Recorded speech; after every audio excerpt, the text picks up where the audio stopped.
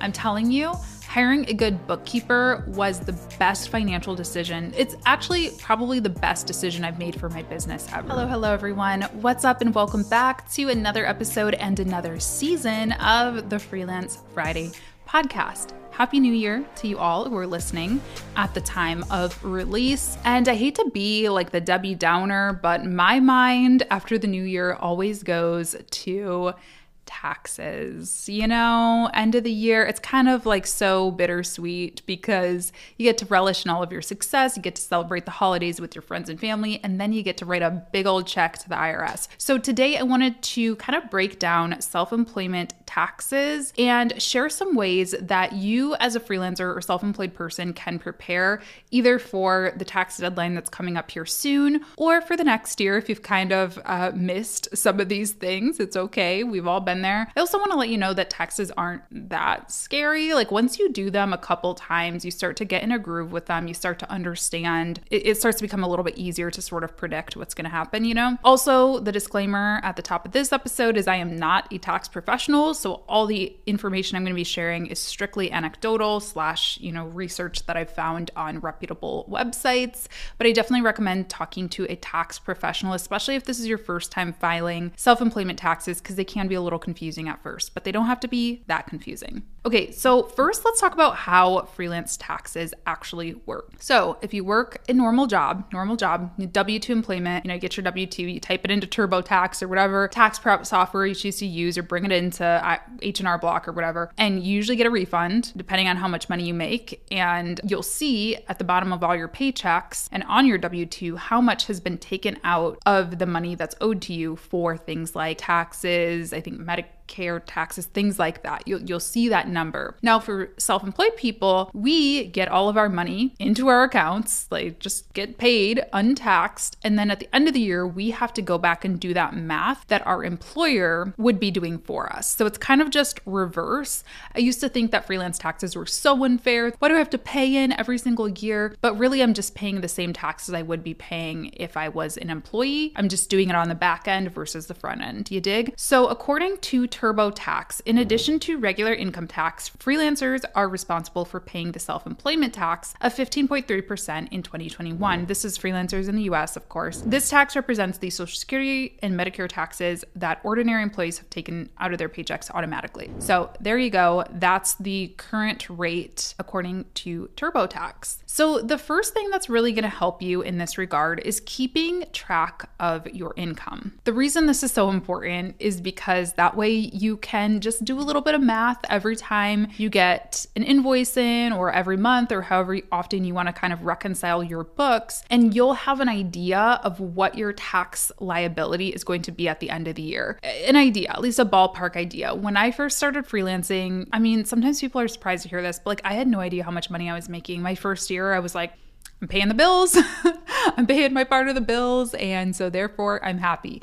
I wasn't keeping track, and that was just stupid on a lot of levels because I would have this like low grade anxiety all year about taxes because I had no idea what I was actually going to owe. And, it's just not good for a lot of other reasons too. So I just use a simple spreadsheet. It's not perfect. I do have a financial team now, an accountant and a bookkeeper who they have way more detailed records and they like track every penny that comes in. Whereas the spreadsheet I use kind of is just a high level. I have all of my revenue streams listed out in columns. And then every time I get an invoice in or a payment in or every month or whatever, I look at my statements and I just type in how much I made that month. So I have a high level view. I'm missing a few things, the numbers aren't always perfect, but at least I can tell you if I made $400,000 this year or $40,000 this year. I have a good estimate, and therefore I can tell you about how much in taxes I'm going to owe as well. Now, when it comes to tax time, you are responsible for reporting your income. You and or your team that you hire to help you with your taxes. There are also some tax forms that freelancers do get. The most common is a 1099 form. And this is also something that confused me for a long time because some of my clients would send them to me, some of them wouldn't. And I was like, why am I getting some and why am I not getting others? So a 1099 form, it's basically like a W-2 for a freelancer. It shows how much your clients paid you. So you can enter in those 1099s into your tax software. It's like an official record to the IRS of, where you got your money and who paid it to you and things like that. It's really important that your numbers match. So if the client is submitting a 1099 to the IRS on their end, you should make sure that you are also submitting that 1099 on your end and that the numbers match. You don't want your client to say, oh, I paid them $15,000 and your records only say that they paid you $10,000, because now the IRS is like, well, she's not reporting $5,000 of income. It can get messy. So according to Bench, each client that a contractor invoices for more than $600 is required to send the contractor a 1099 form. Basically, the form lists what they've paid them over the course of the year, and typically it will be sent out in January. I think the official deadline is your clients need to send them out by the end of January 31st. And again, the client also sends a copy to the IRS. So if you have invoiced a client for more than $600, you should be expecting a 1099 from them. If they're in the US, this is anecdotal. Usually this is an American thing, right? So my clients in other countries don't usually send me 1099s, but I still report every bit of income that they paid me, as there's a way to enter it in on your tax form as like miscellaneous income or whatever, income without a 1099. So do keep that in mind. Now, also, if the client doesn't send you a 1099, but you know that you invoice them for more than $600, you should still report that income yourself. I've had that happen too, where I don't know if they were just like new in business and they didn't know how to do it, or maybe they were somebody who hired me just as a person, like they didn't have a business themselves. They were just a human who was investigating starting a business or whatever. Then they didn't send me 1099s either, but you still have to report that income. So basically, the moral of the story is keep track of all your income and wait until the end of January to file your taxes, at least, to make sure that you don't miss any 1099s. If you see any discrepancies,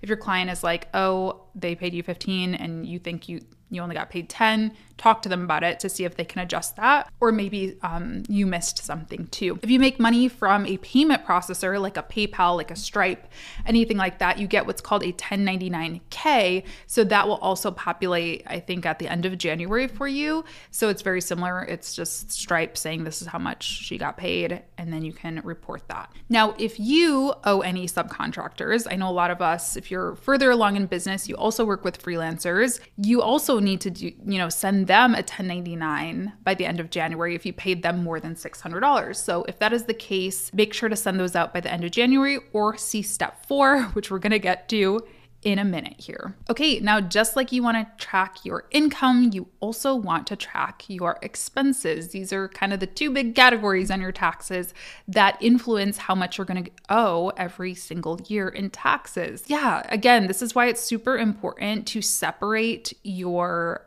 business and personal banking so that you can just go through your bank statements for your business account and start categorizing. If you use something like QuickBooks Self-Employed, this is really easy to do. You can just swipe left or right for business or personal expenses, and then you'll have like a running number in that app at the end of the year, which is really convenient. If you're doing it manually, just start a spreadsheet or something, and make sure you keep records of these things. I did some research and try to figure out exactly how long you should keep records, and some sources said 3 years, some said 4. So let's just say 4, maybe 5 if you're anxious like I am. You should keep your tax records and make sure that you have, receipts and or credit card transaction numbers and things like that, so that you can, prove your business expenses. Now, a big question is like, well, what is a business expense? Can I write off my vacation that I took last year? The answer to that one is no. It's very hard to write off a vacation as a business expense. But, there are more things that you could write off than you would probably think. The IRS rule is that it should be ordinary and necessary to run your business. So if you are a social media manager and you need an iPad to go on site to your clients and like manage their social real time or take pictures for them, that is probably able to be written off, assuming that you wouldn't buy that iPad normally. So like me, I actually have never had the desire to use an iPad. I never wanted one, but I do use it for my video production, which is for marketing my business. So therefore, I was able to write off my iPad. But if it's like lipstick, right? I also buy a lot of lipstick and makeup and stuff to be on camera. And that's not something that I can write off because I would use that whether I was on camera or not. Maybe not as much of it, but I still would own lipstick and mascara and things like that, even if I wasn't a business owner. So expenses that can be written off should be, necessary for the business, and they shouldn't be excessive, right? Like when I travel for business, of course I write those trips off, but I am not getting like first class seats at, this ridiculous 5-star hotel that's, $1,500 a night. Like I keep it pretty conservative just because I don't know, could I get away with that? Probably, maybe if I was getting paid enough to make it look legitimate, but I just don't want it to look sketchy. I don't want it to look like I'm taking advantage of those business expenses. So, I book a normal hotel, I book a normal flight, things like that. Some common business expenses, like I said, maybe tech or equipment that you use, computers, business travel, food for business. If you take a client out to eat or buy them coffee, that one is a little weird though, because it's not like you can write off the entire amount. It's like 40%, I want to say. Don't take my word for that. Look it up yourself, but it's kind of interesting. Pens, paper, keyboards, lighting, books, self-development, courses, education, professional services like accounting, like coaching, like hiring a social media manager, right? Those are all things that usually can be written off. You'll want to double check with your accountant if you have any questions about whether something counts as a business expense, but keep track of those things, because how it works is you'll take your business income minus your business expenses, and then that's what you're going to be taxed on. So that's how that works. That's how you can get your tax liability down a little bit, is writing things off. But I've said this in so many videos before, you don't want to race to zero. You do not want to write off everything under the sun or just start buying iPads and things like that at the end of the year to bring your income down for a lot of reasons. One, it looks real sketchy.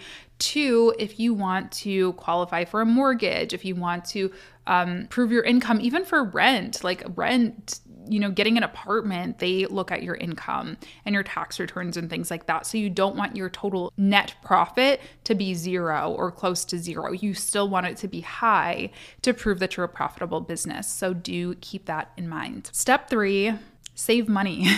Or if you are watching this right now or listening to this right now and you're anticipating the upcoming tax deadline, make some money. Like use this week, run a sale, launch something, make some money to be able to pay for that quarterly tax estimate that is coming up. You can use an estimated tax calculator I'll link one in the show notes, to get an idea of what you probably will owe. Again, this is not perfect and I am not a professional, just to say that one more time, but it'll give you a good ballpark. So okay, should I be saving $10,000? Should I be saving $100,000? So my recommendation is also just at the beginning of the year, look at the tax brackets. They change like every year, which is very frustrating. But you'll be able to see, okay, I made $100,000 last year. I am in this tax bracket, which is taxed. I'm making this up, so please double check it, but tax 30%. So then for the upcoming year, every invoice you get in, you should be putting 30% of that invoice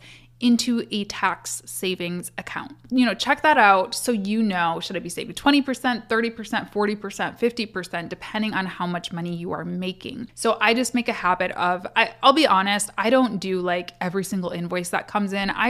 Every month I transfer some money over into a savings account. So that way I'm not missing it or spending it. I'm very, very frugal to begin with. I never get close to spending all my money, but in case you are a little more spendy, or in case your cash flow is a little bit lower, you will not be dipping into what should be used for taxes and then having to get on payment plans, and it just gets really stressful. Don't panic though. Also, this is my personal advice, is like, I've never been in this situation, but I have had other freelance friends who they couldn't pay what they owed, and you don't immediately go to jail if that happens, right? That when you hear about people going to jail for like unpaid taxes, a lot of them, if you look at the numbers, you're like, wow, you really just didn't even try. Like they just didn't pay millions, right? So you can work with the IRS. At least that's what I've seen other freelance friends doing, is getting on payment plans and things like that. So don't panic, but obviously you don't want to be in that situation. You want to be able to just write the check and get on with your life. So save some money, make some money, put it into a tax savings account so you are not in that situation. Okay, number 4, I've been talking about this a little bit, but let's go in depth here. Hire a good team. I'm telling you, hiring a good bookkeeper was the best financial decision. It's actually probably the best decision I've made for my business ever, if I had to truly choose one single decision. I work with a team. They're called Evolved Finance. If you want to check them out, they're my bookkeepers. I will link them down below. They do have some restrictions on what types of businesses they work with, how much money you need to be making, where you need to be located. So read through their website before contacting them. But if you are looking for a good team and you have a business like mine, they're worth checking out because they've truly changed my business. They've changed the way that I've looked at my business in terms of, what I'm making and what I need to really focus on. They're really smart. They're really helpful. I couldn't say enough good things about them. And I want to explain what the difference between a bookkeeper and accountant is, because I didn't know. I thought they were like the same thing, and they're not. So a bookkeeper, they manage my day-to-day books or my day-to-day finances. So they have access to my bank accounts, to my PayPal, to my Stripe, to,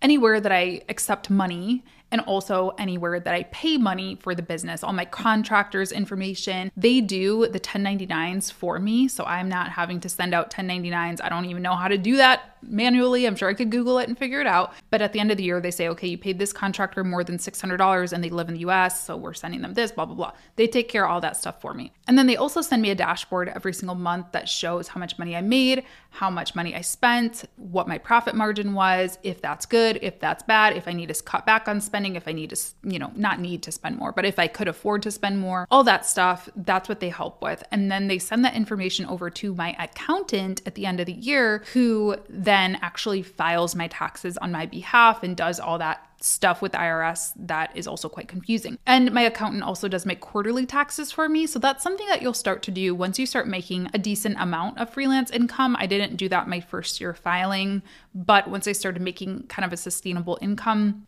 then I was able to start paying quarterly, which is kind of a relief because then you're not paying a huge amount at the end of the year. You're paying little bits throughout the year. So anyway, that's what the accountant does. They do not go in and manage my books. Some accountants do both. The one that I'm working with now does not. So I had to hire a bookkeeper and an accountant. I think that doing this, if you're feeling confused, if you're feeling overwhelmed, if you're not a numbers person, I know some of my freelance friends do their own taxes and they're like whizzes at it. That's not me. I've never been like a math person. I'm also very terrified of getting in trouble. So that was a really smart decision for me, and it paid for itself over and over and over again.